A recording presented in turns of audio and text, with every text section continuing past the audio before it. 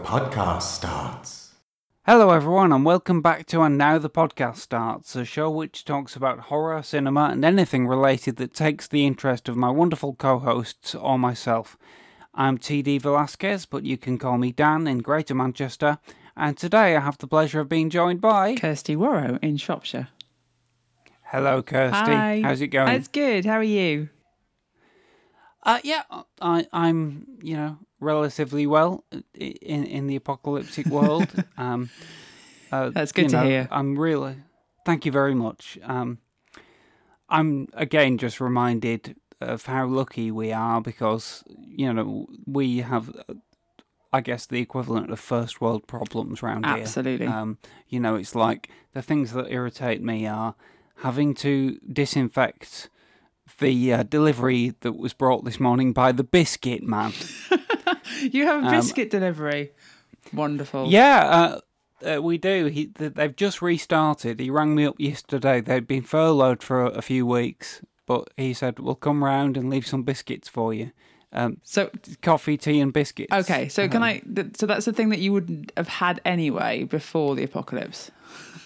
That's true, yes, yeah. And the company is called Ringtons, and I would recommend the service to anyone. It's a little bit more expensive, obviously, than going to the shops, but it's so nice. It's the definition of a luxury, if you can, to have biscuits and cake brought to your door. Wow, that does sound lovely. Yeah. So no, it's a nice day today. Yeah. So how's your week been, Kirsty? It's been pretty good.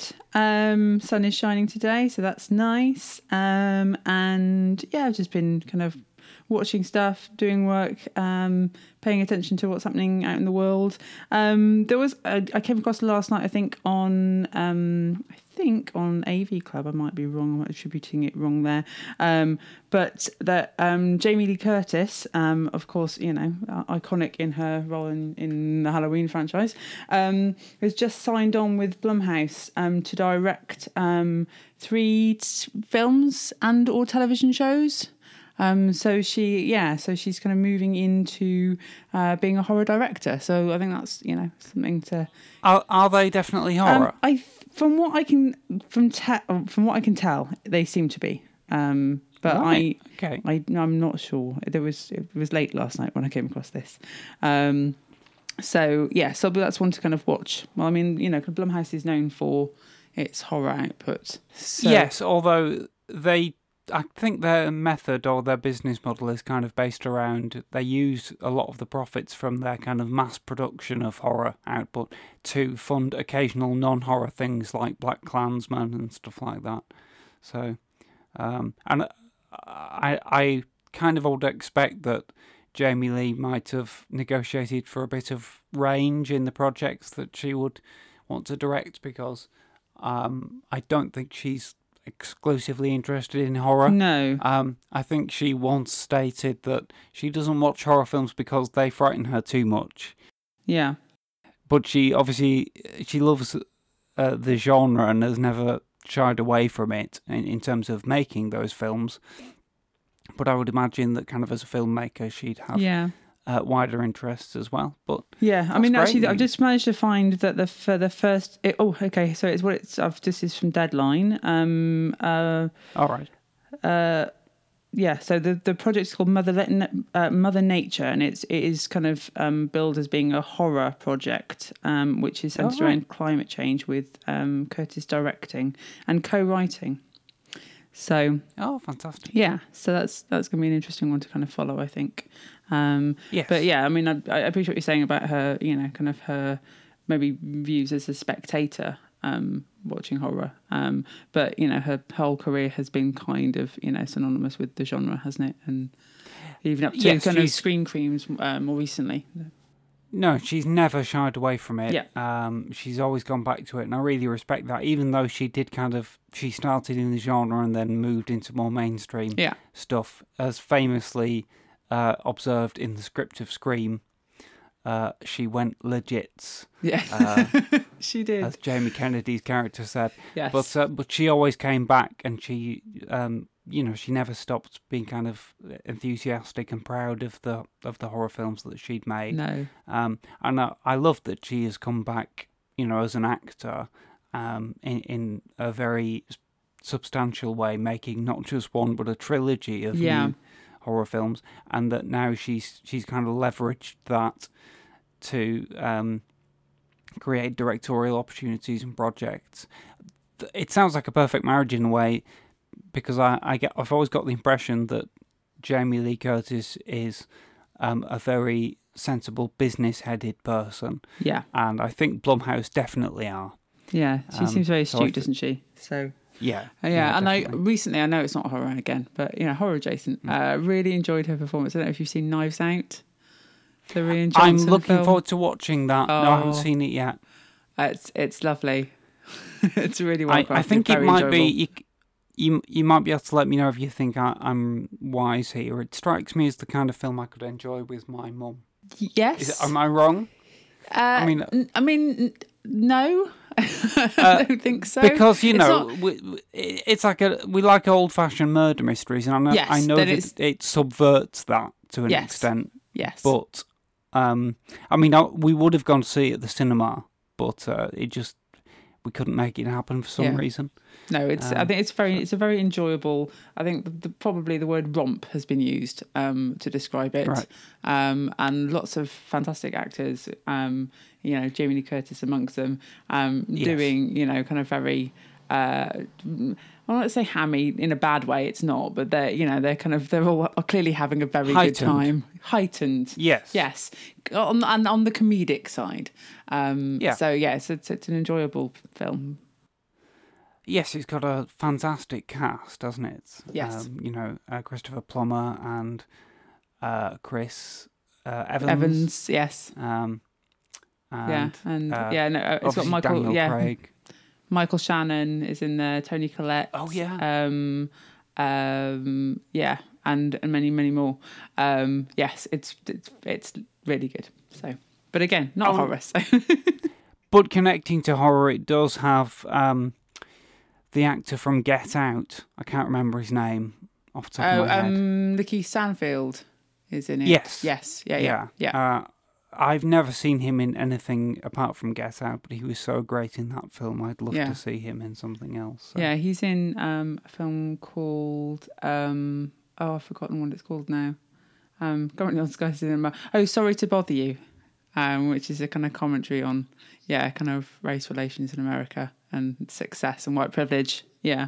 Okay, great. I didn't realise that was him. Oh, fantastic. Yes, I wish I had some kind of horror-related news. The nearest thing to horror I've watched in the last week has been His Dark Materials, which might be quite frightening when you're 8. And is very dark and thought-provoking and a brilliant series. But I think to describe it as even horror-adjacent might be stretching it a little bit. Yes, no. But I will say that it is something that I'd recommend to anyone interested in dark fantasy. I haven't read the novels it was based on. I have. But I did find it quite absorbing. And that's all on the BBC iPlayer. Still, luckily, about 6 months after it was on TV. So, thankfully, it was there for me to finally get around to watching. So, yeah, that's a recommendation. Although not horror. Okay, so... let's talk about some horror things then. Yes, let's do that. Instead of kind of dancing around the subject. So this week's topic was going to be my love of Peter Cushing and Christopher Lee films. Yes, which is historic, isn't it, John Dan? It's a very historic... As in a matter of record. Well, yes, Yes. Yes, and in a way to set up the fact that the previous podcast that I recorded with Howard about some of those films will be added to the feed, and then we'll start adding new ones. So the thing that originally inspired Howard and I to set on this journey of podcasting about these films was not just the fact that we loved the actors Peter Cushing and Christopher Lee and were very fond of some of the films that they made, but also the fact that they made so many films together. Their careers were linked in a kind of extraordinary way that's hard to mirror elsewhere in the film industry. Over nearly 3 decades, they made around 24 films together, and there's also a couple of TV series. Mm-hmm. And a film franchise, namely Star Wars, that they didn't appear in together, but they're both connected to. And we wanted to cover all of those things across our episodes. And we also didn't want to do the films in chronological order, but an order which kind of made some kind of holistic emotional sense. So we started off with The Curse of Frankenstein, which is not their first film, but their fourth together. But it is the film which cemented them as linked stars and began their association with the horror genre. So that seemed to be a good place to start. Then we went on and did Dr. Terror's House of Horrors, Scream and Scream Again, The Hound of the Baskervilles, and the Star Wars franchise. And all of those episodes were originally hosted on a website called Noisy Bark, and they also went onto YouTube. We're not on Noisy Bark anymore, so I thought it would be a nice idea to add those episodes to our feed for this podcast so that all of our Lee Cushing discussions are together in one place. Although you can go back to our YouTube channel and listen to the original versions if you'd like. So the plan is that after today, over the next week, the first 4 podcasts that Howard and I did will be added to this feed. Star Wars won't be. We'll leave that till later because we want to update that one before we add it to our feed. But you'll have the first 4 podcasts, and then the following week, next week's regular episode, will be a new discussion that Howard and I recorded about a Lee Cushing film, Horror Express from 1972, a really fascinating genre mashup, period 1930s set, horror science fiction hybrid, which there's loads to say about, and we're joined by Tim Shaw, who's a huge fan of that movie and an expert, and possibly the biggest fan that any movie could ever want to have. So that's a really fun, interesting discussion. But you were not massively familiar with these movies, so I gave you a list of films that you could possibly have a look at in preparation. Yeah. And bless you, you chose a couple of really good examples in that they'll give us the opportunity to kind of talk about the range of films in a way, because they're from opposite ends of the bulk, I would say, of movies that these actors made. So The Curse of Frankenstein is the first one that you chose to watch. That's from 1957. As I mentioned, Howard and I also chose it as the first episode of our original podcast. So that episode with Howard and I will be added to this podcast feed soon after this episode with you and I goes out. So therefore people can get 2 different contrasting discussions about this one kind of remarkable movie. And then the other film you chose was The Satanic Rites of Dracula from 1973, which incidentally is the movie from which our wonderful podcast artwork created by Brian Gorman was drawn, which Howard and I have not done yet. So we'll skirt over that one a little bit. Okay, a little bit, yeah. No spoilers. Well, no, certainly not. Yeah. But I and I don't want to spoil too much about all the things I think about it, because obviously they'll go in the episode. But I'd love to kind of respond to your thoughts on it. Yeah, I think it might be worth me just sort of stating my initial position regards to these films. Just thinking about how best to describe. Wasn't particularly drawn to these particular films as I was growing up and as I was learning about horror. I knew about them. I knew that they were important for British horror, and I knew that Cushing and Lee were obviously kind of iconic actors.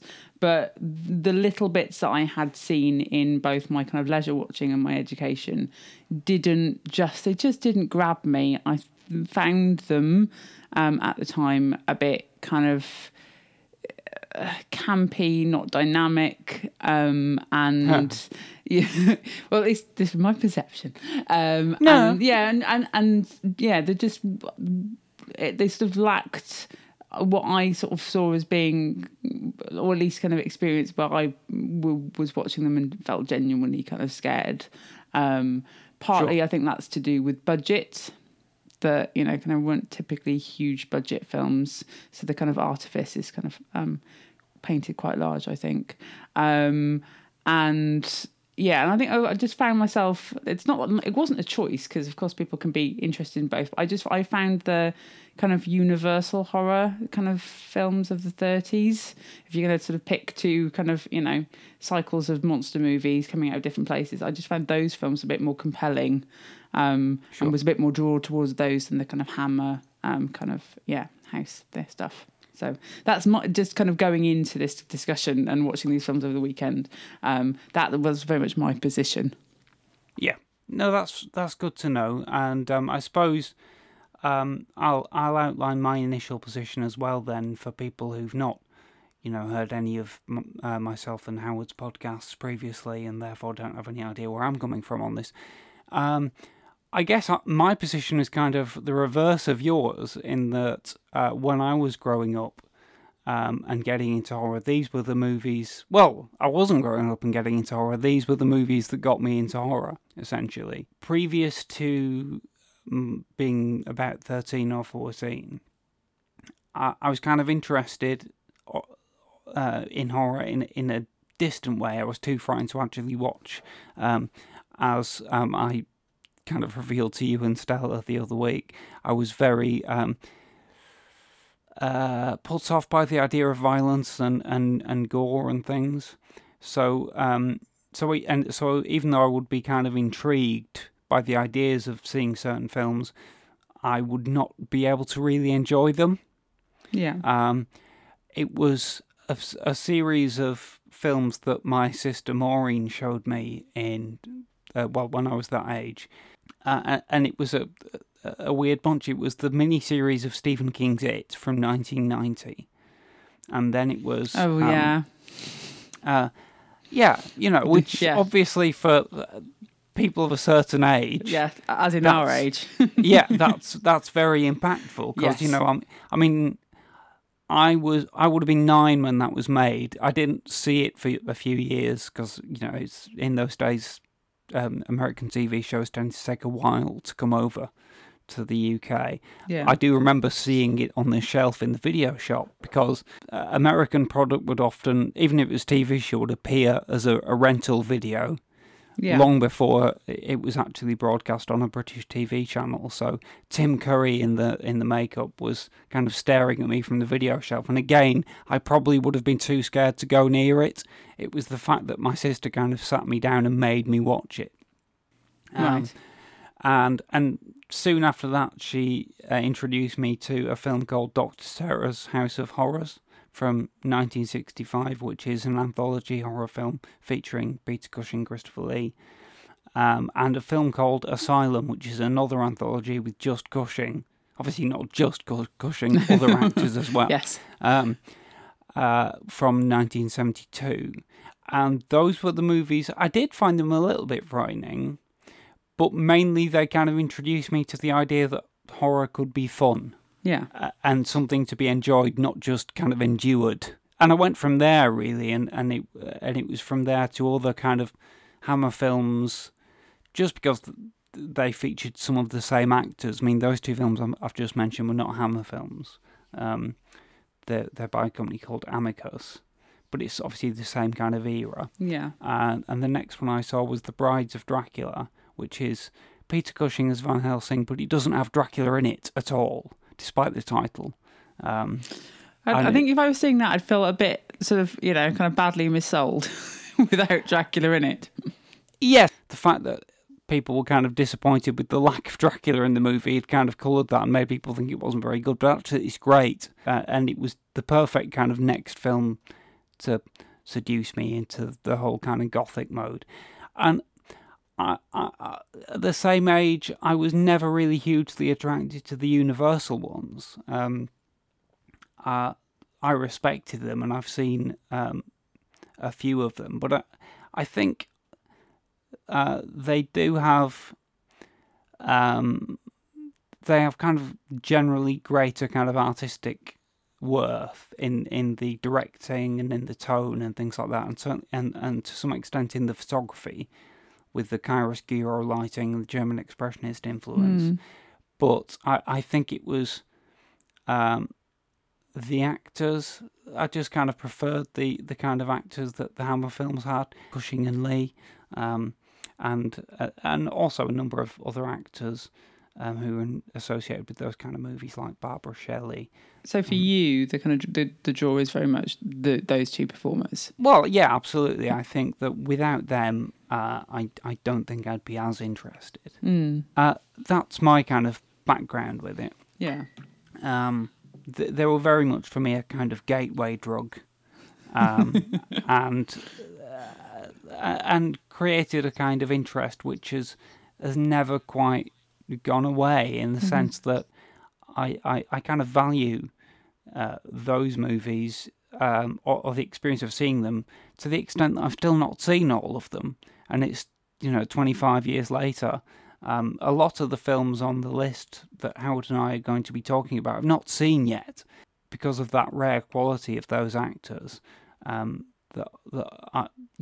will regret it when I've watched everything they ever did, which, to be fair, is going to be quite difficult because they were very productive. Yeah, but is that in part, do you think, just because I find I do this sometimes, is that as long as you haven't seen all of it, or all of the stuff there is to see, there's always more to see. It's yes, like a kind of absolutely a present that you're leaving for yourself in the future.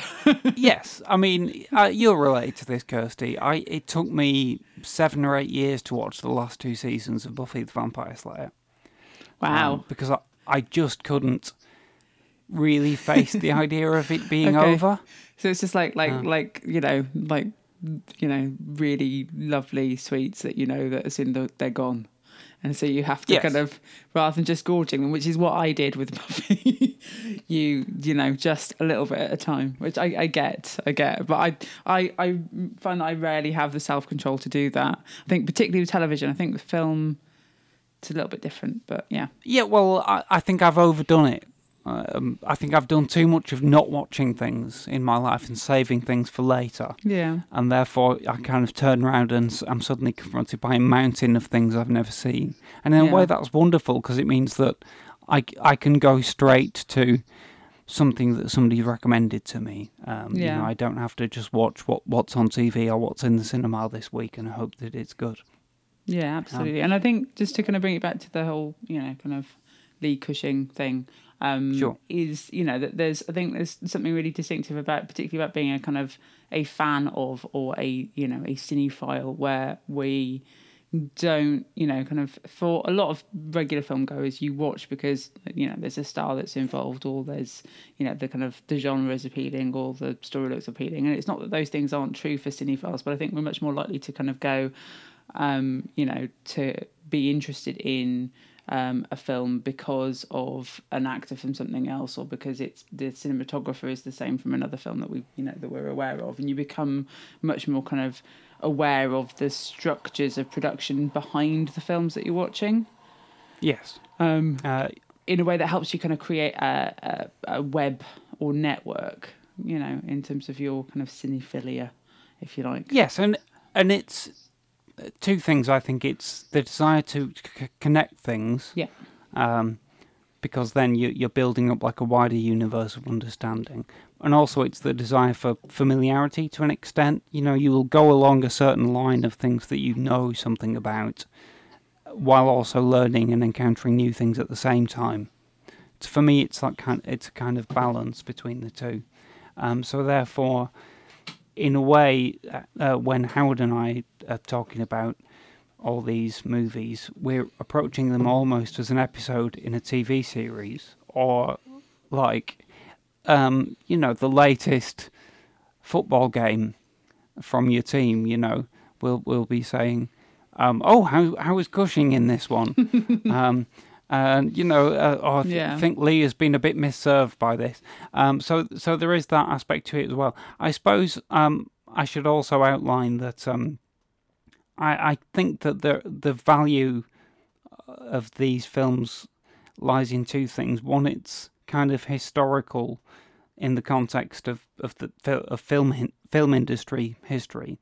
I think that there is a kind of mode in cinema of the Gothic, which is kind of become inflected with maybe more Englishness than it did in literature, because you have like the Universal movies with all those actors with English accents, and even now that kind of continues.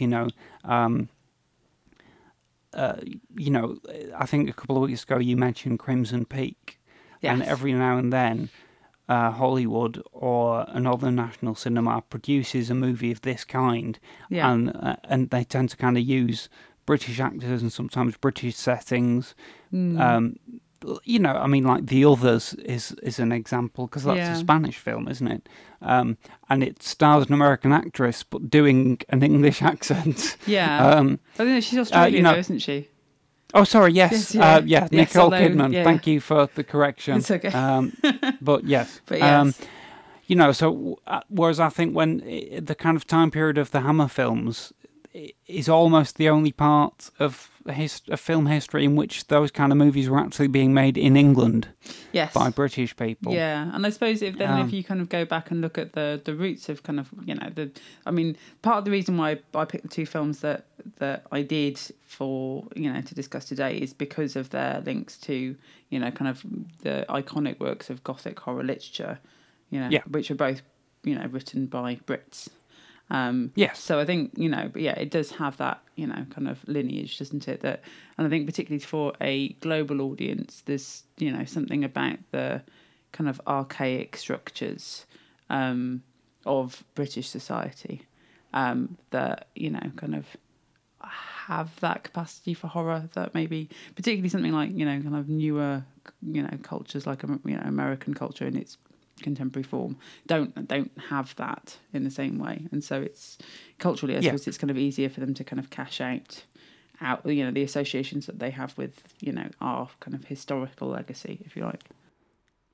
Yes, and I mean, I was watching Sleepy Hollow the other day, which is set in New York, in a Dutch settlement in New York at the turn of the century. Yeah, but most of the actors are English. Yes, and Johnny Depp is the lead, but doing an English accent. So I think that's something that is a through line kind of almost throughout cinema, and I'm not complaining about it at all. I think that if you were xenophobic, you could kind of feel that maybe it suggests that America and maybe other countries kind of look on Britain as being kind of a more backward place, or more kind of a believable setting for like old-fashioned types of horror, ghosts and demons and things. I mean, I remember when Ghostbusters 3, which was never made, was kind of being mooted, and I remember reading an interview with Ernie Hudson where he said they were talking about ideas for the film, and he said, "My wife says we ought to go to England because you got some serious ghosts at work." But I think it's on. I actually think it's a fun kind of persona for our nation to take on, in the same way that American TV audiences think that this entire country is small villages where people get murdered all the time. I think that's kind of lovable. So it's kind of lovable that we think that they think it's kind of the backdrop for horrendous crime and ritual and. And it's the kind of the whole kind of cozy atmosphere of such things as well that only seems to be able to be done around here. I mean, you can't imagine an American remake of Midsomer Murders. No, and I think there's something similar to, thinking about a film like Hot Fuzz, which of course is not horror, but, it's clearly drawing on a lot of horror tropes that just, part of what makes that funny is the Britishness of it, and that all of those, kind of, the characters seem not just kind of recognisable horror archetypes, but particularly British, as in, it's difficult to imagine those types of characters existing in an American space and being what they are. But it's the fun of dragging kind of American action movie tropes into absolutely. that. But the horror, kind of the Wicker Man kind of illusions and stuff. Yes, Well, kind of the fun of that movie is it's like an American action movie but set in England, Yeah. but it becomes a Yes. British horror Yeah. movie. And there's loads of fun to be had there. So those are the two positions from which I value these movies, I guess, the kind of historical context, and my own kind of personal connection going back to kind of teenage years. I suppose I should also say I think that another kind of historical value of these kind of movies, or at least understanding the making of them, is that they were kind of part of the last period of bulk British film production. Yeah.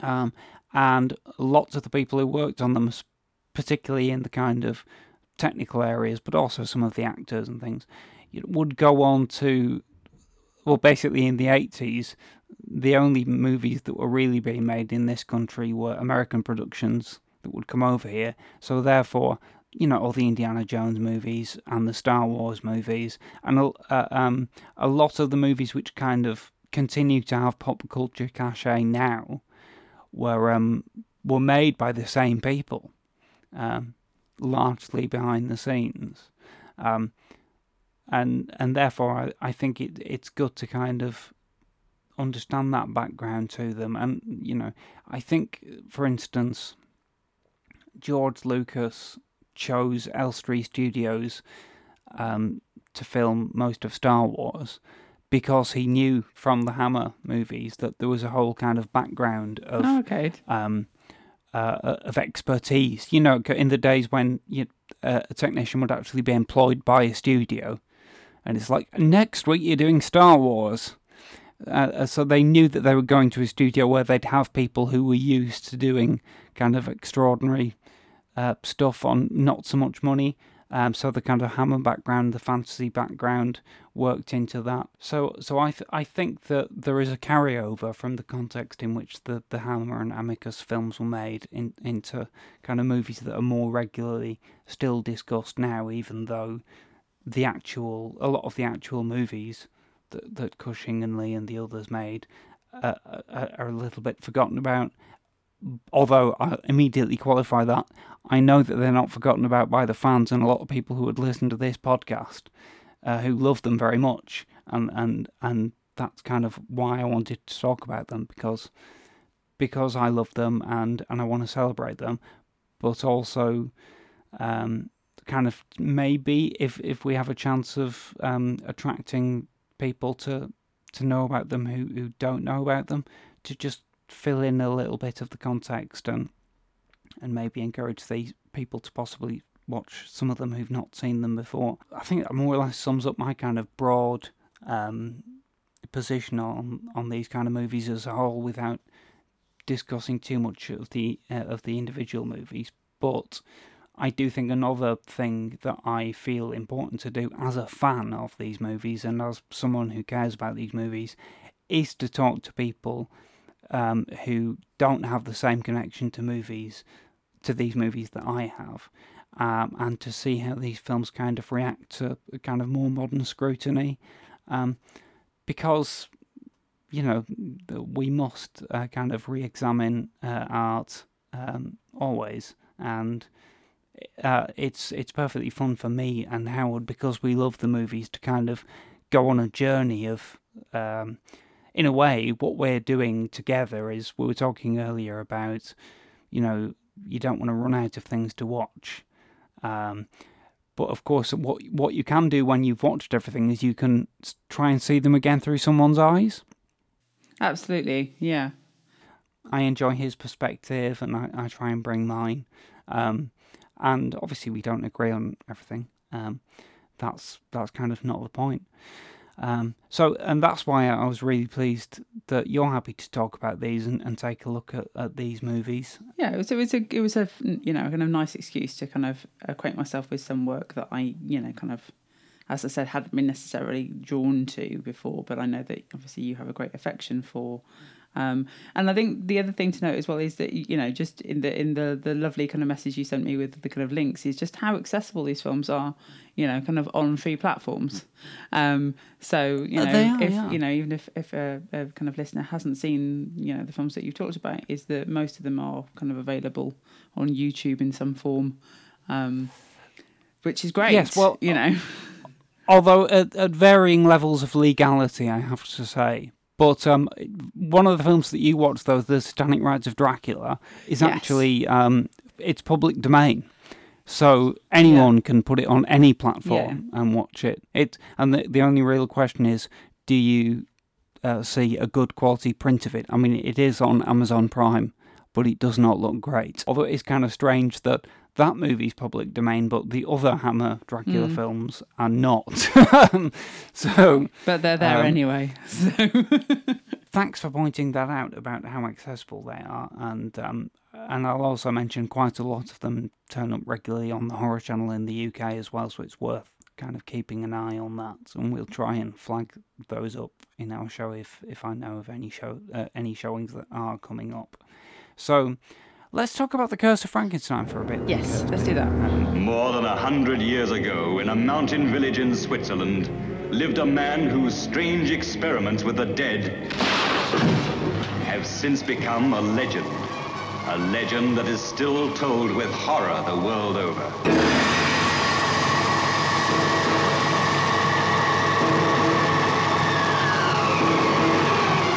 We've only just started, just opened the door. Look, now's the time to go through that door and find what lies beyond it. Why, don't you see, Paul? We've discovered the source of life itself, and we've used it to restore a creature that was dead. This is Frankenstein, who revolted against nature, who experimented with the devil and was forever cursed. His unwilling collaborator was Paul Kremp. I can't prove you murdered, but I can stop you using his brain. Why, he has no further use for it? Don't be a fool! Be careful! You damn it! Only 2 women ever entered this house of evil. Elizabeth, come back! Elizabeth, the lovely cousin who had promised to marry him, and Justine the maid, who kept passionate and secret rendezvous with her master. Won't you understand you're in real danger? What Victor is doing is dangerous to everyone in the house. Now, you cannot possibly conceive what dreadful thing he's planning to do. What are you trying to tell me, Paul? That Victor's wicked? Insane? Wicked, insane, evil. Call Frankenstein what you will. A demon had made a man-made monster, and now the monster was the master. Paul, what are you going to do? For your sake and to protect Elizabeth, I've so far kept silent. But now I shall go to the authorities and have them destroy that creature. And see that you pay for these atrocities.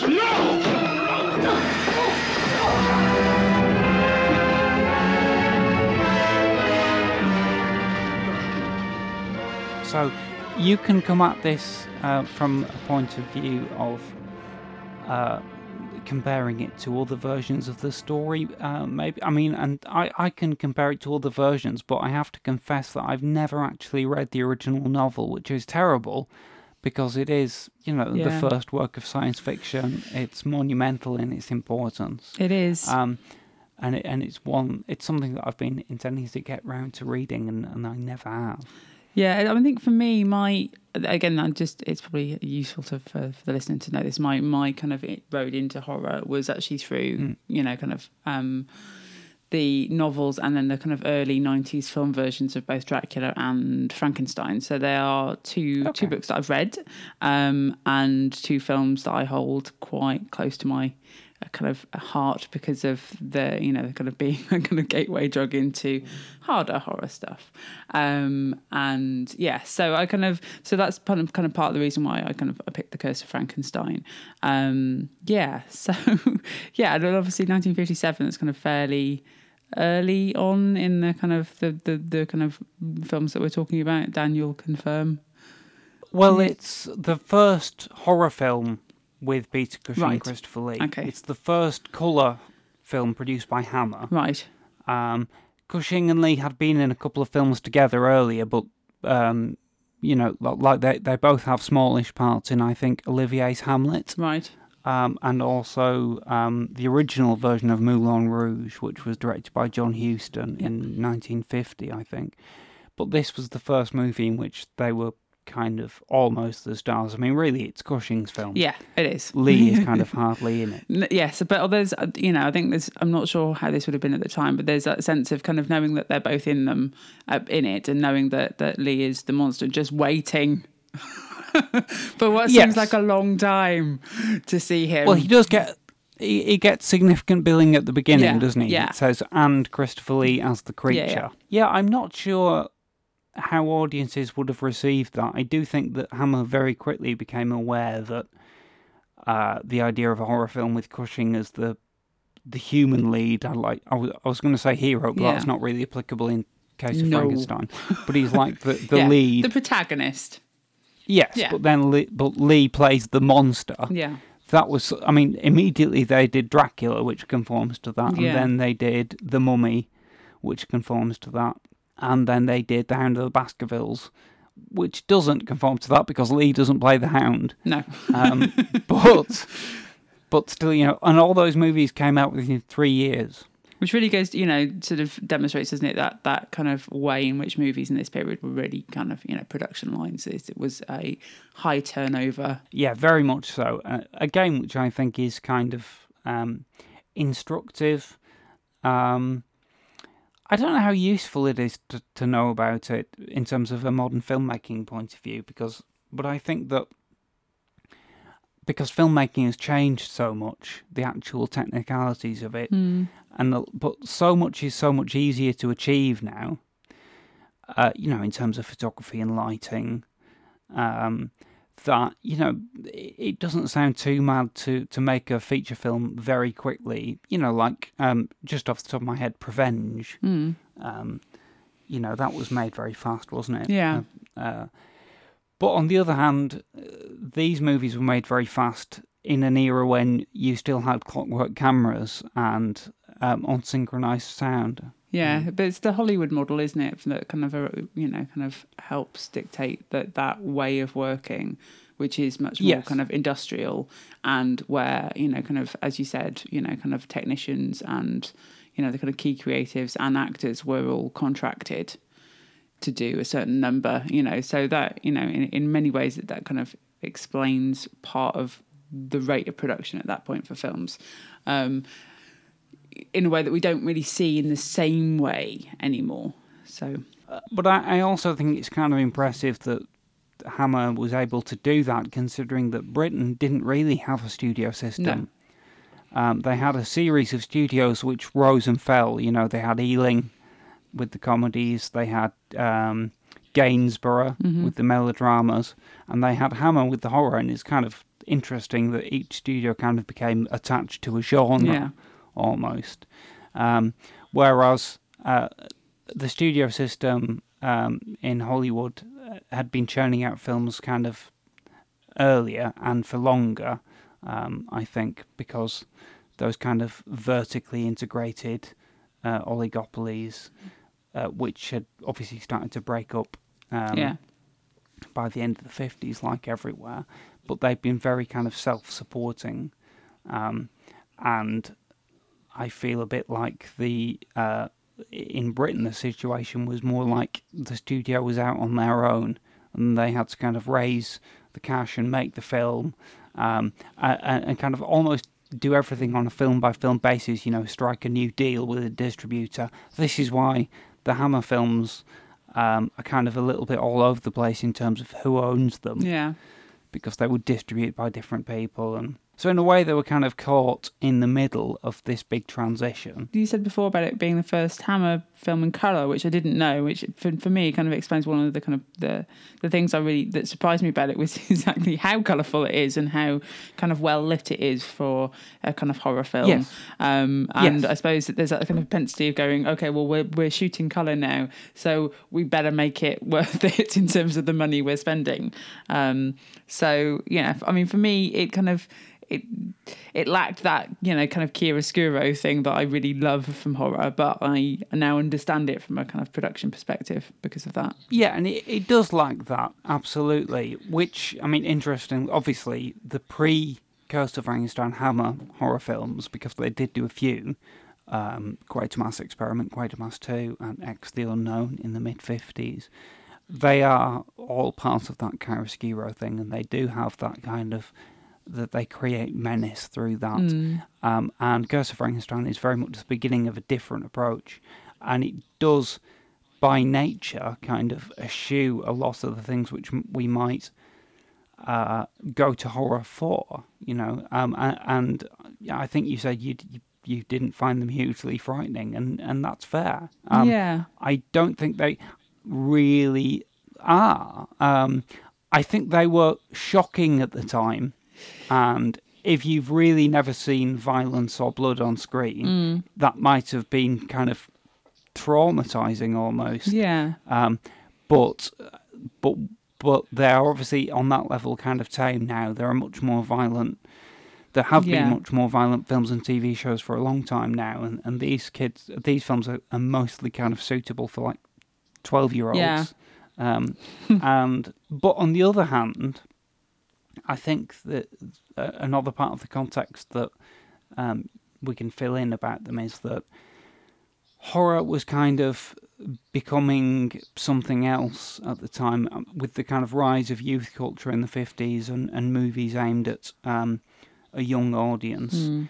So, like, even in Hollywood, you'd kind of moved beyond the golden age Universal horror movies, and you'd moved into this kind of monster B-movie phase, where you might have a movie that is supposedly about Dracula or Frankenstein, but they would be changed. They would not aim for a feel of dread or a particular sense of sophistication, and you were getting things like, I was a teenage werewolf and things like that by this point. It's funny because I think with this, it feels. I was thinking about it, I was watching it, and there's just kind of two points I'd make. One is that kind of emphasis on well lit and colour does two things for me in terms of it not being horrific. Is that I think darkness is really important in a kind of horror text.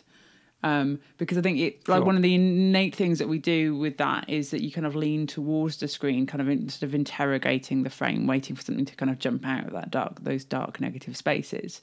And this one was kind of absent of those. And I think then again, the well-litness of it, kind of, again, I was talking earlier about that kind of sense of it being kind of the artifice of it. It became, kind of increasingly, it was watching kind of clearly, things on sets rather than kind of feeling like we were in authentic spaces, which meant that later when there is some action that happens outside, that felt quite jarring.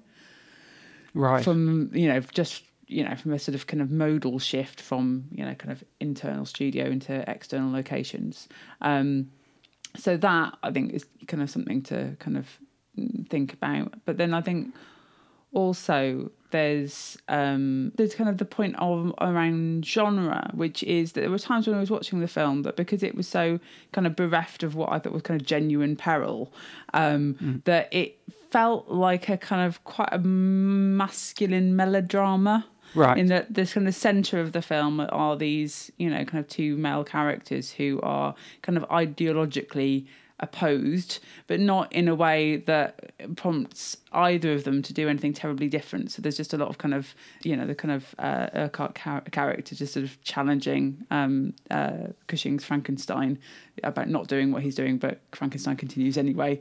So it just, there didn't seem to be the kind of level of kind of body horror that I think I would expect from a Frankenstein, a version of Frankenstein. Much more kind of dialogue. I mean, you are right, absolutely. Also, masculine melodrama, by the way, is a great phrase to describe a lot of these films.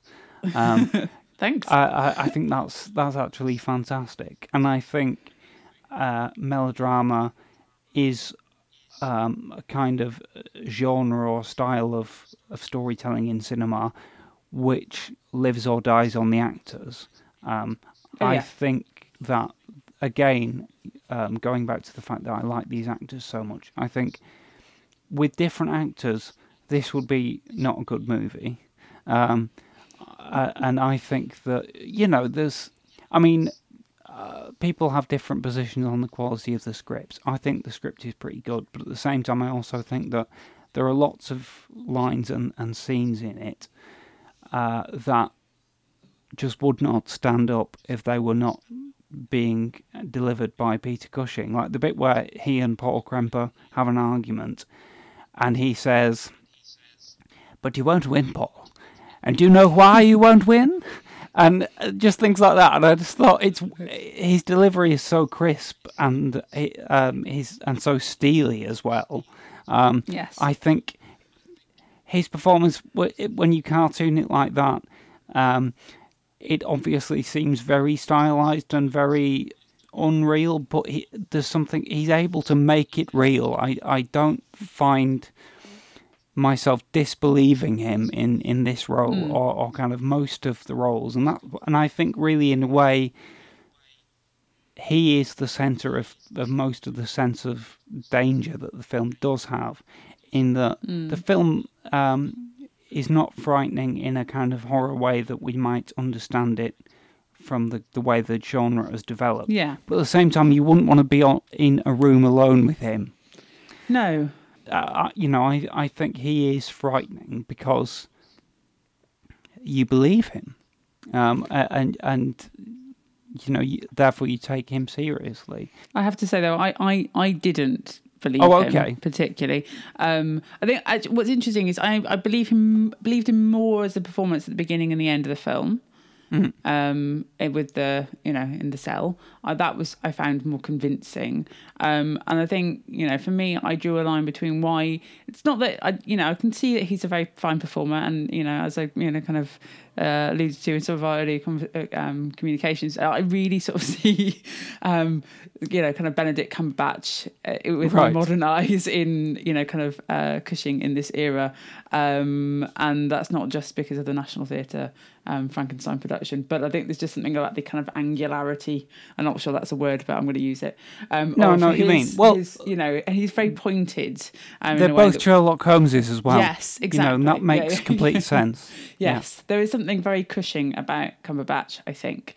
But that said, I think where the film sort of slightly fell apart for me, as a version of this story, is the fact that there's very little development of Frankenstein's backstory in terms of understanding what's motivating him to create the creature to do the thing that we know that he does. Whereas both the novel and kind of other versions that I've seen have given really kind of strong kind of sympathetic motivators to that character. So even though we know he, is clearly doing the wrong thing, there are kind of human and emotional reasons behind it, which kind of, places, I think, the spectator in an interesting position, or the reader in an interesting position around kind of, you see that he's hurting, you understand why he's doing what he's doing, but nevertheless, it's not the right thing. I have to say, kind of find that this film, not because she's performing necessarily, but this film kind of gave the meat that I would need to kind of, buy into him as a kind of a character that I, kind of wanted to follow or understood his actions. I do agree with what you're saying, actually, but I find it is a strength. I also love other versions of the story, and particularly the Branagh one. Oh, and by the way, just to kind of draw some parallels between our two kind of formative experiences with horror. Yes, Bram Stoker's Dracula and the novel Dracula and the film Mary Shelley's Frankenstein all kind of factored in very early with me as well. I just never got round to reading the novel Frankenstein, but I was very fond of the book and of Dracula and of that Coppola film, and I read the screenplay of the film, and I'm kind of familiar with the intricacies of the story there and how that movie tried to reflect it, which most other versions of Dracula just don't bother Yeah. to do that. But my point is that I do appreciate those, and I appreciate the character of Victor in those versions of the story, and he is this conflicted, understandable, to a certain extent, sympathetic character, and all of that is cut from the Hammer one, and it remains cut. There are 6 movies about this guy, Peter Cushing's Frankenstein, and he's just constantly trying to make creatures, and you never really know why. Okay. You never really know why. And what I think is something that his performance does, for me anyway, is take that emptiness and make it fascinating, make it like he's possessed in some way. You never quite know what's driving him to do this, but you just know that he damn well is absolutely certain that he wants to do it. And occasionally he does kind of, in the later films, waver his path a bit. The quality of writing kind of goes up and down, and depth comes and goes, but you never lose the sense that this guy will do what he's set out to do, even though you don't quite know why. And yeah, I do think it's maybe an issue. Well, on paper it is certainly an issue with the storytelling that we don't know the large bulk of Victor's motivation. But on the other hand, I do think it's a fascinating element of Cushing's characterization, that he is driven by this thing that you don't know why he's doing it, and yet he keeps doing it. And despite tons and tons of obstacles throughout the movies, and he just keeps on going. And yeah, so I mean, I find that an attraction, and because of the force that Cushing brings to it, that kind of comes out of nowhere. You know, the bit where he is breaking into the crypt where Professor Waldman has just been placed because he wants to steal Professor Waldman's brain, and Paul Kremper turns up to stop him doing that, and they have a bit of a scuffle, and the glass jar that Cushing has put the brain in smashes, and Frankenstein just completely skitzes out, and all he says is, if you've damaged it, if you've damaged it. But there's just such a mania in the way he does that. That's the kind of thing that I enjoy. Yeah, the Kremper, kind of, I think it was, described Frankenstein as protagonist earlier, but I think maybe there's an argument for Kremper being more the kind of protagonist. Interesting. Because and in that we seem to understand him a little bit more, and the kind of story kicks off, doesn't it? Really, at the point at which kind of Kremper meets Frankenstein. Yeah, that's true. But I think there is a kind of quiet horror in how ineffective Kremper is at stopping Victor from doing any of these horrible things. Yes, because as I said, the film is kind of, it's a little bit of a kind of I don't know if you've seen. Jonathan Glazer's, I think it's Jonathan Glazer's Sexy Beast. Yes, yes. Which is just, kind of, two characters essentially, what's his name? Ray Winston and Ben Kingsley. Just going, Kingsley going, do the job, and Winston going, no, and just repeating that over and over. It felt similar in this film, in that, kind of, Kremper keeps saying, don't do this, Victor, and Victor just goes, I'm going to do it anyway. That seems to be the kind of primary conflict in the film, is that kind of, opposition from Kremper, which never really kind of, he's able to kind of fully force his will upon Victor until kind of the final moments. And having him been the kind of arguably the moral heart of the film, in terms of, a person that you as a viewer can kind of relate to, that felt really dark, the ending. Yes, without giving it away. But it's dark, but it's understandable as well. Oh, yeah. But it seems like, kind of having not been as forceful as he could have been all the way through, the kind of the fate that he leaves Victor to seems a little bit sort of, not, I don't say out of character, but just, it's like an overcompensation, isn't it? Yes. Yeah. It's like I really messed up till this point, so now I'm going to really make sure that doesn't happen again. Yes. And in a way, at that moment, there is a certain amount of sympathy that the audience can feel for Victor, because it's not quite fair, even though Victor has done some horrible things. Yes. And the kind of movies, the subsequent movies in the series kind of dance with that a lot. The idea of sometimes he's doing ambiguous things, sometimes he's doing straight out bad things, but there are people kind of ranged against him who are justified to different degrees, and at certain points you can understand where he comes from a little bit and do feel a little bit more sympathy for him. And again, Cushing is an actor who's able to kind of capitalise on essentially these like little hints in the script to wring bits of sympathy and kind of various emotional range. The other thing that I mention about this movie is that it does set up the masculine melodrama of the Frankenstein series. Every single Frankenstein film, the central relationship is between Frankenstein and a male assistant. It's a different assistant in every film. And then, a creature is created at some point. And that they kind of repeat that formula. And in a lot of ways, the entertaining quality of the movie is based on how good the other actor is.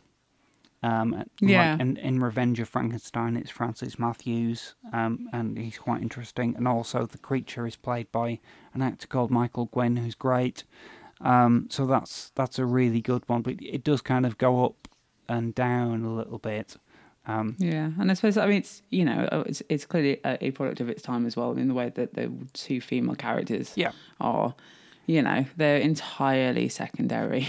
Entirely, which, as a female viewer and as a feminist, it makes me kind of, slightly kind of twitch and wink. I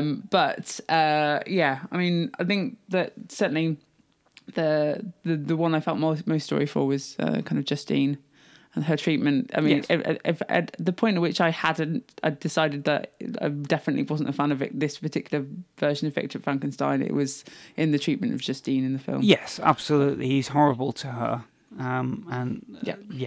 There's no two ways around it. He's definitely the villain of the film, but yes. I don't think that's the same as saying that Paul Kremper is kind of the hero, even though he's more relatable. But I do like the fact that you've brought out some nice things to say about Paul Kremper, because that character and that actor get a lot of flack. I mean, some people just think he's awful, and it is kind of known that the actor Robert Urquhart was kind of distasteful of the movie. Once it came out and he saw it, he went, right, I'm never having anything to do with anything Hammer ever again. But I think he's fine. And you also brought up the point that, he doesn't age in step with Cushing. And actually, in the film, he's Victor's teacher from Victor's early teens and stays with him through the rest of the film. But once Victor has grown up enough to be played by Cushing is actually older than Urquhart. So that kind of threw you out. It didn't work for me. I mean, it never occurred to me that Urquhart was younger than Cushing, although I must have known it on some level. But it's more like the suspension of disbelief between Melvin Hayes as the young Victor and then Cushing as the older one. So I mean, I would take it. I think we're meant to take it that presumably Victor is only in his early 20s or at the most 30 in the film. Yeah, I mean, this is one of those moments, isn't it? I think in film where you really get. I find I'm kind of encouraged to think about the big differences between our expectations around film and verisimilitude and theatre. So in the theatre with a bit of makeup, I would absolutely bought Robert Urquhart as Kremper, the kind of older Kremper, and Cushing as the younger. But in film, just yes, because ostensibly what we're looking at is kind of filmed reality, although clearly it's not. It just didn't work for me, and I think that was like my kind of first moment of going, oh, not sure I'm gonna be able to kind of go with this for the duration. But as it kind of went on, what I found is that I was, I wouldn't call myself a great assessor of performance necessarily, but what I found with Kremper is that, he was clearly trying to do the right thing in terms of the way the character was written, and that gave me a, kind of an anchor into investing in the story that I wasn't getting from Frankenstein. Right. And I think maybe his visual youth kind of works with his ineffectualness. Frankenstein and Cushing kind of dominates him in the story and on screen, and that kind of is appropriate in a way. I think maybe that's what they were going for. I'd assume that in an ideal world they'd have liked to have cast an older actor as Grandpa and make him look younger for the first scene.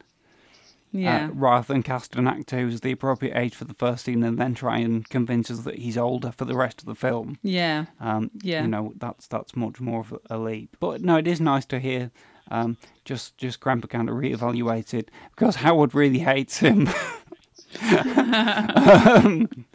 Oh dear, he does go on about poor Grandpa. So we've spent a lot of time on Curse of Frankenstein. We haven't got much time left, but obviously it's worth mentioning Dracula. It's happening right now in London. New York could be next. Or Paris, or Rome, or Tokyo. It's happening right now to this girl. Perhaps it's your turn next.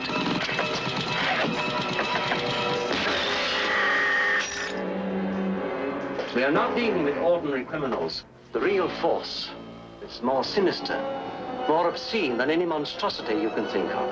Lord of corruption, master of the undead. Count Dracula.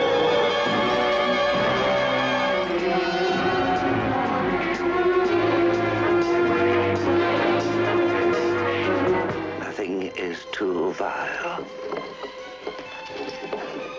Nothing is too dreadful. You need to know the terror, the horror. Is that what you want, Count Dracula?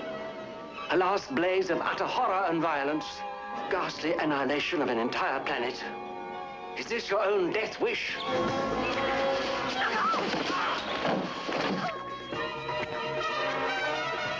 I call upon you to witness my supreme triumph.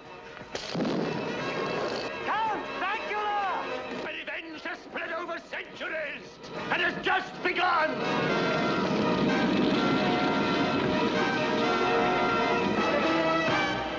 So like you, I'm a huge fan of the original Dracula novel, and I will just kind of fill in a bit of production background on this movie. Sure. It's the 7th full Dracula film from Hammer. I think I lose count, because by saying full Dracula film, I mean Dracula film that actually has Dracula in it.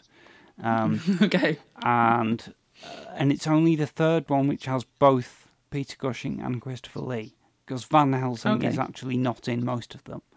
And it's the 2nd one to be set contemporary to when it was made.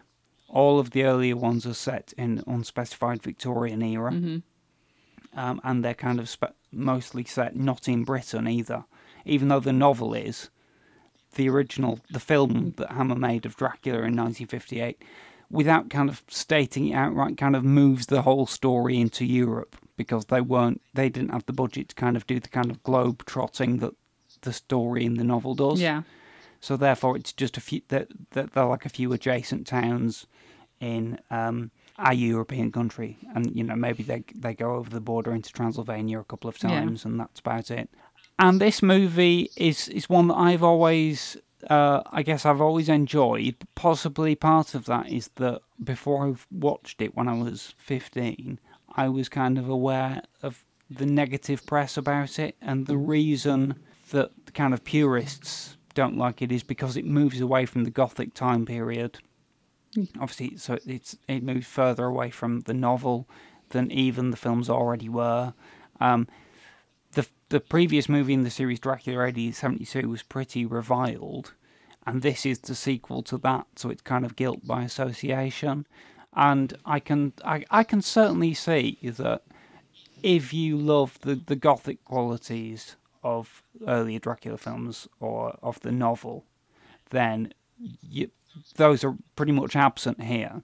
But what I take it as is an interesting genre switch, because basically it's a sci-fi spy thriller that happens to have Van Helsing in it, and the villain happens to be Count Dracula. but in a modern day setting where he's the head of a corporation.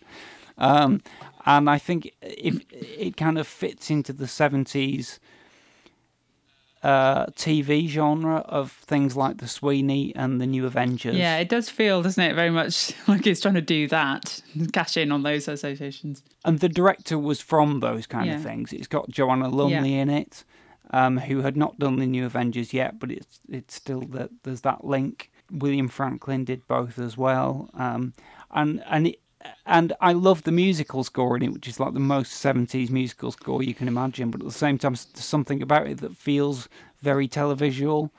So the whole thing has a kind of relaxed, almost Bergerac-y kind of quality to it, which is not what I would say to someone who I was recommending it to. No. But I can say it to you as you've seen it. Yeah.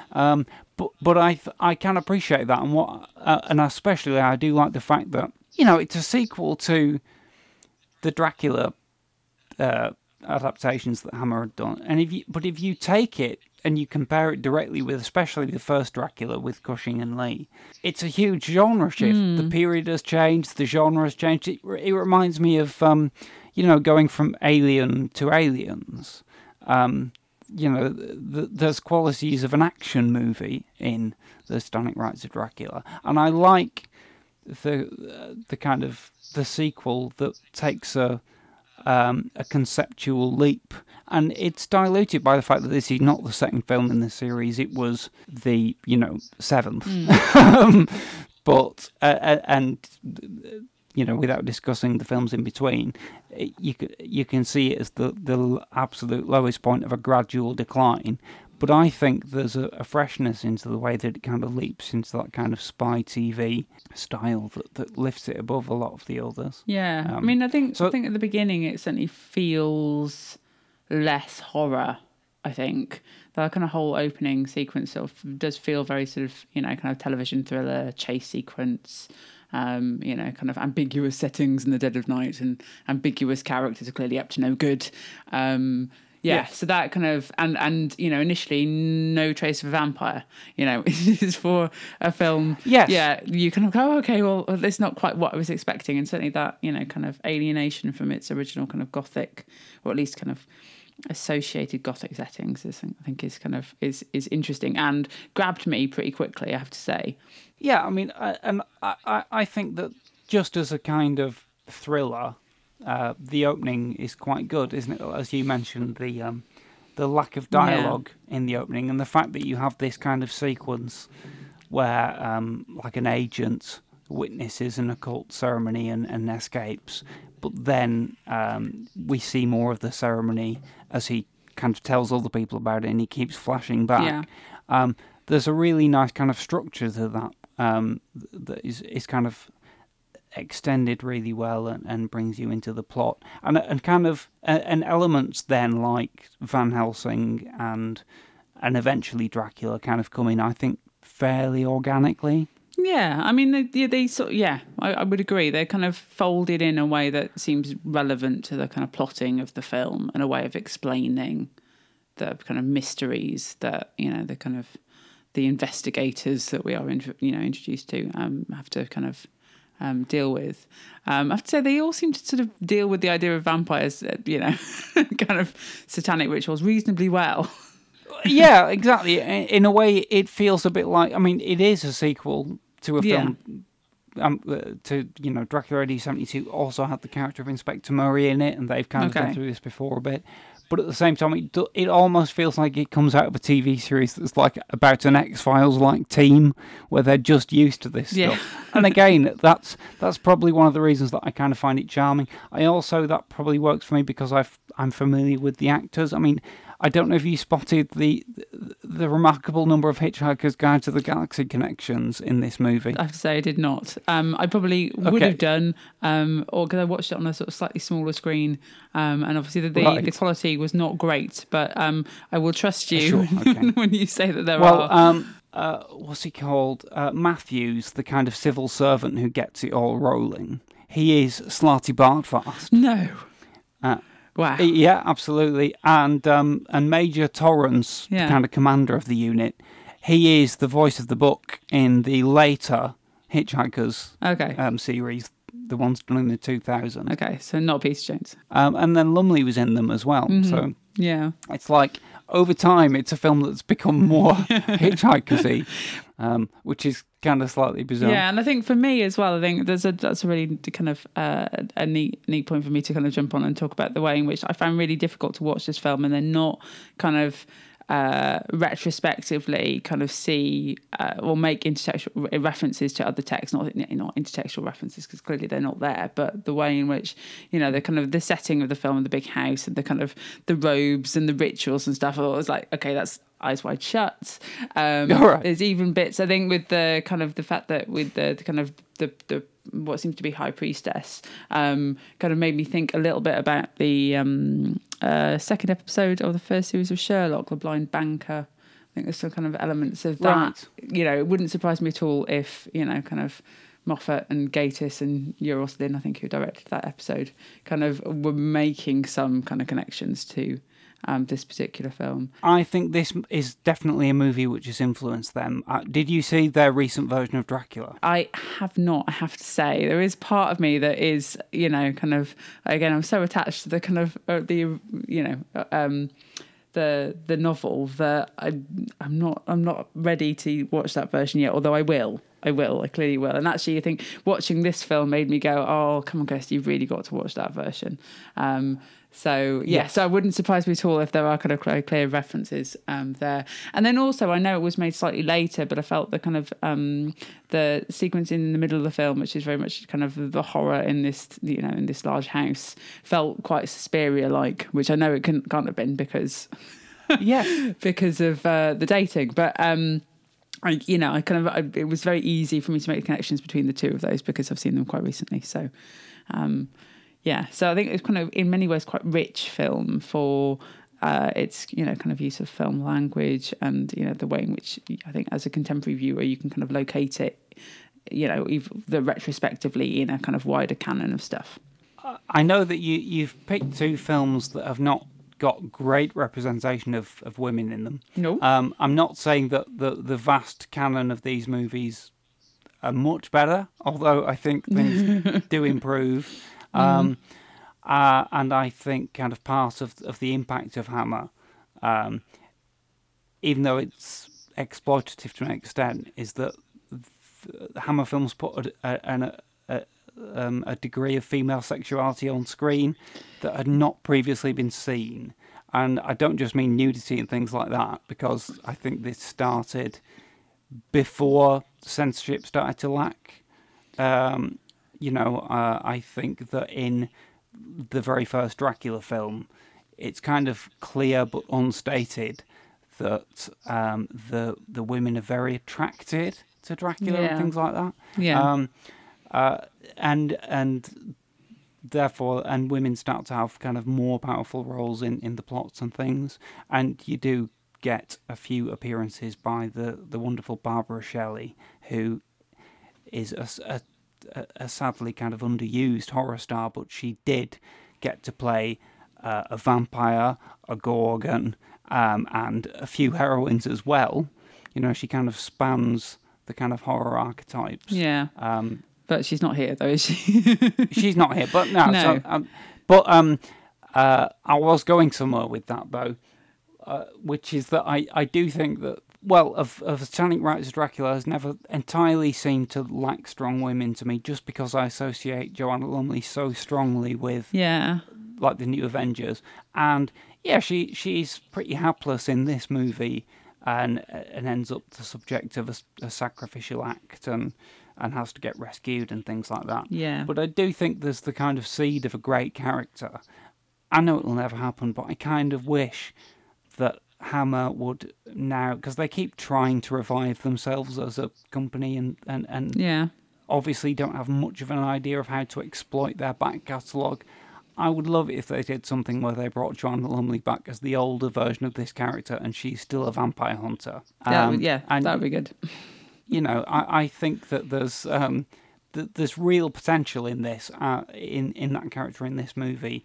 And funnily enough, its potential, which is pretty much entirely brought by Lumley, the same character as in the previous film, played by a different actor. Okay. And in that movie, she doesn't have that at all. For me, though, I did, well, I think contextually it's interesting because obviously there's, between the two films that I've seen, it's kind of late 50s and now kind of early 70s, there's clearly a big shift in what's acceptable on screen. So they're kind of, in the first sequence, very, very early on, we have some very clear kind of, female nudity, but that's in, this kind of context of a satanic ritual where the kind of female body is being used as, kind of an altar. And there's a kind of a sequence later on in the film. Again, I think it's kind of flashback, but we kind of, there's the blood on her stomach and men putting their fingers into the blood, which is clearly clearly a metaphor for penetration. And then we have the way in which the kind of the sacrificial cock, which I think is deliberately and definitely a metaphor, is right. kind of that's where the blood comes from, isn't it? So it's clearly a kind of metaphor for things that they can't.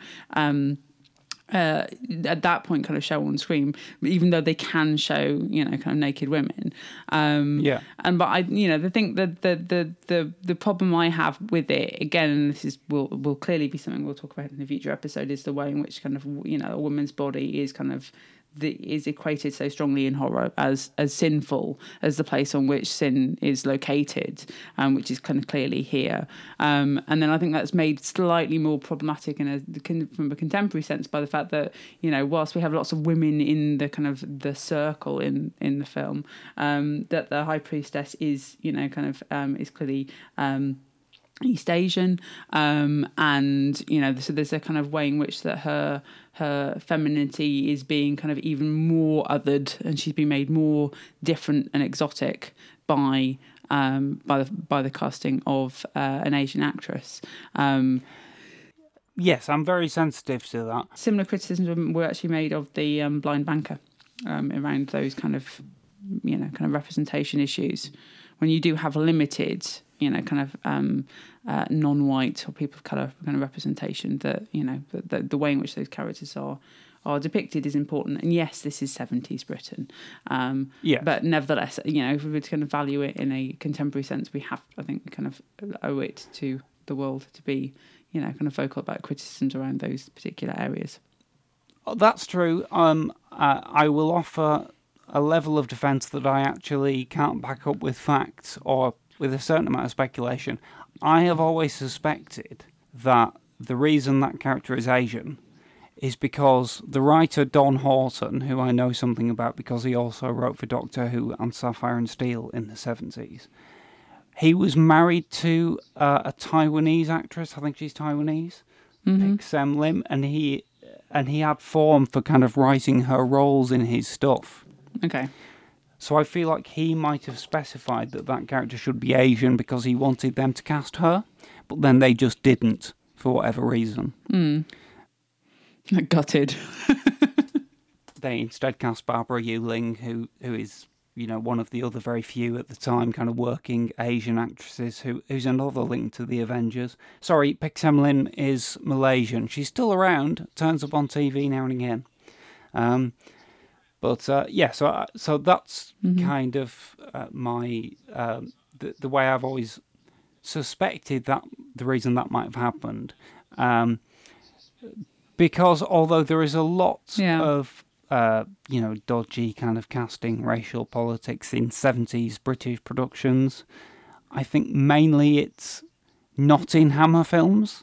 Oddly, whether by accident or design. In fact, the next movie in which Peter Cushing played Van Helsing after this was The Legend of the Seven Golden Vampires. Was it? Which is obviously made in China and has pretty much an entirely Asian supporting cast. So both heroes and villains in the cast are Asian. So I kind of would give this film a pass on those levels because I don't detect that kind of institutionalized tendency to racist casting. Also, I think it's in a lot of these productions, I just give it a point if they've actually cast an Asian actor in a speaking role and not done the thing which a lot of contemporary productions do, which which is that your supporting character actors are played by genuine Asians, but the lead speaking roles are played by white actors in makeup. But there's quite an important bit of kind of cultural media studies theory by a guy called Manuel Alvarado, who talks about the kind of 4 themes of kind of racial representation, of non-white representation in media texts, and he talks about that. So he talks about the 4 types are dangerous, pitied, humorous, or exotic. And the kind of character that we're talking about in Satanic Rites is 2 of those: exotic and also dangerous, on account of her, being chief Satanist, or at least, kind of in that kind of grouping. So rather than having a kind of an Asian actress, which I don't deny the kind of having a representation is not an innately bad thing. It's just where that person is placed in the the kind of wider scope, and the fact that she is on the side of the baddies as opposed to the side of the goodies, I think bears commenting and some criticism. Yes, and also I think the only other non-white person in the film is also one of the vampires. If I remember correctly, there's a black female vampire. Obviously, that's not great. And we do need to kind of be aware of that stuff and be critical when looking back. And it does come up now and again in these particular movies, and certainly in wider cinema and TV of the time. We're running out of time, pretty much, Kirsty. We always do. Yes, we always do, and I could talk for ages. It's been really fascinating. Yes. The other thing I'll just kind of say about going back to Curse very briefly, because I think this point applies to the appeal at the time of all these movies. In America, horror films had become marketed to children by this point, and they'd become kind of styled towards younger audiences, which is why you got I Was a Teenage Werewolf and things like that. Yeah. And therefore the Hammer films, when they were exported, they were also pitched to that young audience, which became a problem in kind of the 70s when they started to be full of breasts and things, and they had to be cut to bits to the point of being incomprehensible.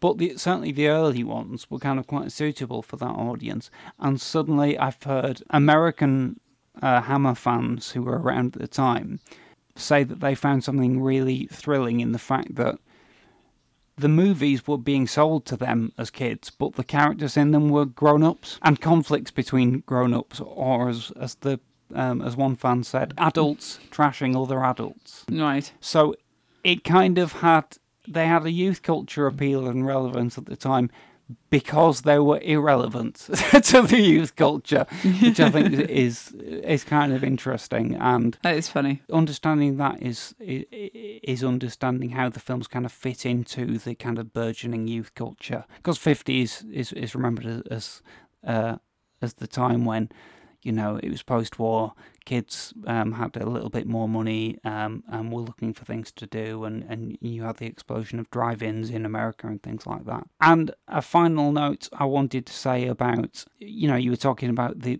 colour and the bright lighting. I think in a way a useful way to think about these horror movies is that they are like kind of dark fantasy, and when I say dark I mean more in the kind of subject matter than in the visuals. Because these movies, the thing which they stumbled upon that was unique was the colour and was the fact that you could see stuff. So they don't have that same appeal to the imagination that, say, the Val Lewton Hollywood productions of the 40s do. It's a completely different style, really, and a completely different type of horror. And certainly, unless you were very, very young, I would not recommend you go to these movies if you want to be scared. But I think the appeal of them at the time was a combination of shock and adventurousness. And I think the shock has faded.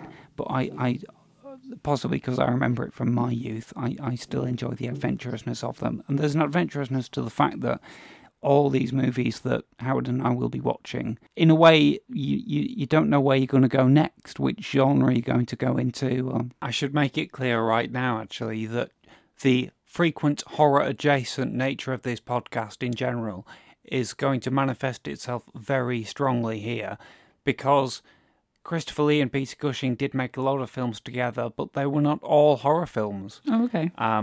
They're in some historical epics. Scream and Scream Again and The Night of the Big Heat are as much science fiction thrillers as horror films. Then there's family-friendly adventures like She and Arabian Adventure. There's even a couple of comedies, because later in their career, Cushing and Lee played cameos in comedy films like the Sammy Davis Jr. movie One More Time. And each and every film we're going to be covering, plus TV series that they were both in different episodes of, like The Avengers and Space 1999. Right. So it is a very varied body of work, but I think that it is important and instructive to consider that every single film that they made together, because of the light it throws upon them as actors, on their professional relationship and their friendship, which is very important, and on their contribution to the horror genre as well. So that's where we're going next. But thank you very much, Kirsty, for, Oh, thank you. for giving me this chance to kind of sample your viewpoint on these kind of movies and to just... Well, thank you for the detail. Oh, well, it's been an absolute pleasure. The context.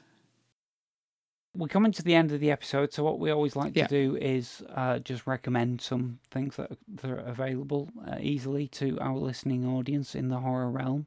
Do you mind if I ask you to go first this week, Kirsty? No, not at all. Not at all. So I've got a couple, 3 recommendations, and one actually I've not seen yet. It's just, this is the thing I'm going to watch this week. I've actually got 2 television recommendations and then a film to talk about. So again, not strictly horror, but horror adjacent. On the BBC iPlayer at the moment they've still got Ghosts. The people behind it are the guys who did who were kind of the main Horrible Histories cast. Also did Yonderland on Sky One, and the kind of Ghost is their sort of slightly more grown up kind of foray into serialized comedy. And what's lovely about it is that it does play with quite a lot of horror tropes, but for comedic effect. So it's lovely, and it's available for 11 months on the iPlayer apparently. If you like haunted houses, and you also like to have a laugh in a kind of very British, kind of Blackadder-y type way, in terms of great visual and verbal comedy, I would strongly recommend that. My second recommendation is actually available on Sky On Demand, and again, not strictly horror, but horror adjacent, is FX's adaptation of Legion, which is part of the kind of Marvel X-Men universe. Oh, yeah.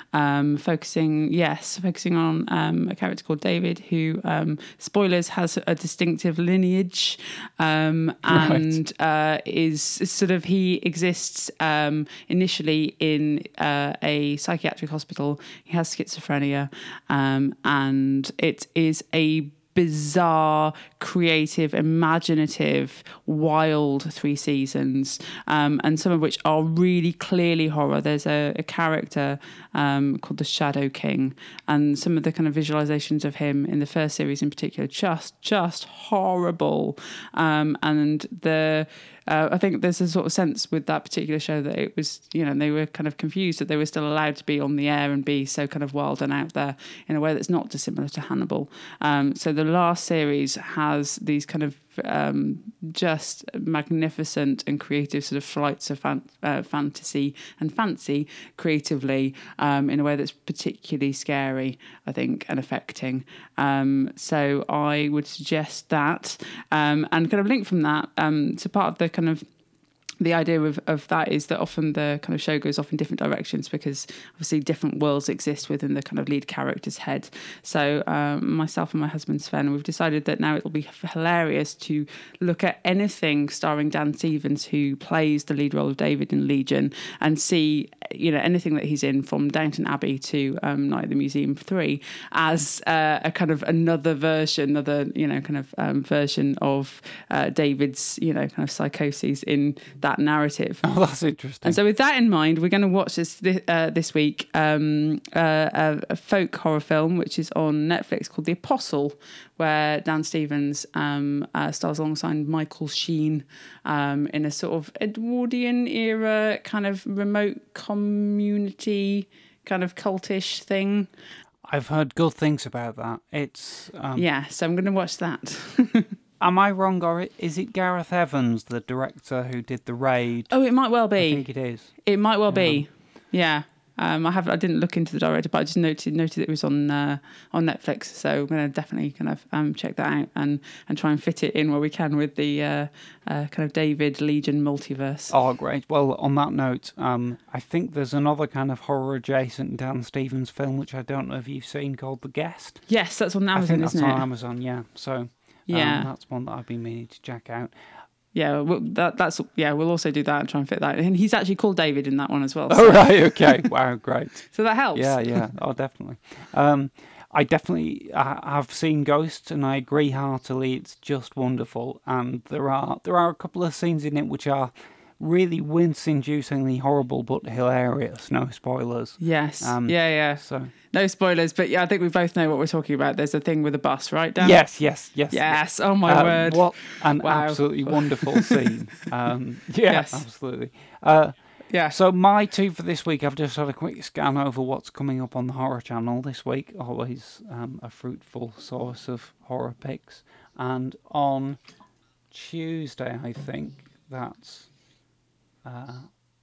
Tuesday the 26th of May, at night, obviously after The Watershed, because that's when the Horror Channel can show its horror. We've got an interesting triple bill, two of which I've seen. The first one is The Woman in Black from 2012. Oh, that's good. Which is a Hammer film. Yes. I quite like that one. I don't like it as much as the earlier version that Nigel Neal wrote for TV in the 80s, and I am known to go off on one about that. But the 2012 one did frighten me, so I would recommend it. It's immediately followed by Hellraiser 3: Hell on Earth, which is the last Hellraiser film I saw. But not because I thought it was terrible, but because I heard that the later ones were pretty bad. I actually think Hellraiser 3 is an interesting example of kind of early 90s cross Atlantic kind of co-production horror. It has British elements and American. And I thought it was fun. And that's followed by the Elijah Wood remake of Maniac, which I haven't seen. And I haven't seen the original either. But if you fancy a horror triple bill, then then those three are on Tuesday night. Correct me if I'm wrong. Are they making a television show of Hellraiser? I believe I read that somewhere. I sort of think maybe the Hellraiser thing has been in development hell for a while. Again, it's one of those things where the rights situation is kind of complicated. Clive Barker owns some of it, studios own some of it, and different people are trying to develop different things. But yeah, something will come of it. It's got a fan base, and the original film is one that I find very interesting. I don't feel that I'm necessarily attracted to the idea of it as a franchise, in the sense that I don't think the most interesting stuff in the original film are the things that they carried over to the sequels. Do you know what I think is the most interesting thing about the first film, Dan? Go on. Well, it's the only horror film that I know of that has a character called Kirsty. Oh, no way! Which is obviously means it's very special to me. Oh, yes, of course, Kirsty. Yeah, Tiffany, Kirsty, Tiffany, as they shout in Hellraiser 2 about 1 million times. Good heavens, yes, played by the wonderful Ashley Lawrence. I feel like you've set me a task now to find other horror films starring a Kirsty, but I think you would have noticed if there were. Well, yeah, or maybe, and listeners could find them. Yeah, I think I would, but I might not be aware of some of them. So, If anybody knows any more horror films with a character called Kirsty, please let us know. Well, there you go. And and Kirsty is in Hellraiser 3 as well, although only for one scene. Is she? On a screen? Oh, okay. But it's a bit that they specially filmed. It isn't okay, so that counts. And she gets the credit, and Ashley Lawrence as Kirsty at the start, just for doing that short scene. So I think she's in one of the later ones as well. So Kirsty was not entirely forgotten, which is good. So there we go. Those are our recommendations. Right, I think it's time we wrapped up. It is. Kirsty, thank you so much. I know that you're not going to be back next week. No. You're having a week off. I am. And, well, you sound extremely excited by that prospect. No, it's just a general week off rather than a specific week off. So it's not you specific, Dad. It's just a general week of not doing much, which is a rather delightful prospect, I have to say. I understood that, Kirsty, but thank you for making it clear for the listeners.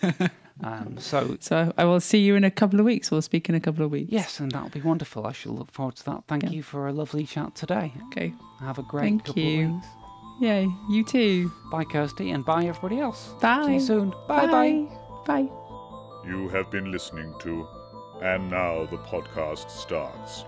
Produced and released by Ambidextrous Solutions Limited. Presented by Kirsty Warrow and T.D. Velasquez. Special thanks to Greg Hume for our original theme music and to Brian Gorman for our original artwork. All dialogue and music clips from films, TV shows, and trailers are used for the purposes of criticism in the spirit of fair dealing as defined in UK law and fair use as defined in US law. No copyright infringement is intended. Please visit our home on the web, www.andnowpodcast.com, for more content and contact details. Or visit our Facebook pages at AndNowPod or at Lee Cushing Pod. Follow us on Twitter at AndNowPodcast or at Lee Cushing Podcast. If you'd like to donate to us, please visit patreon.com/AndNowPodcast.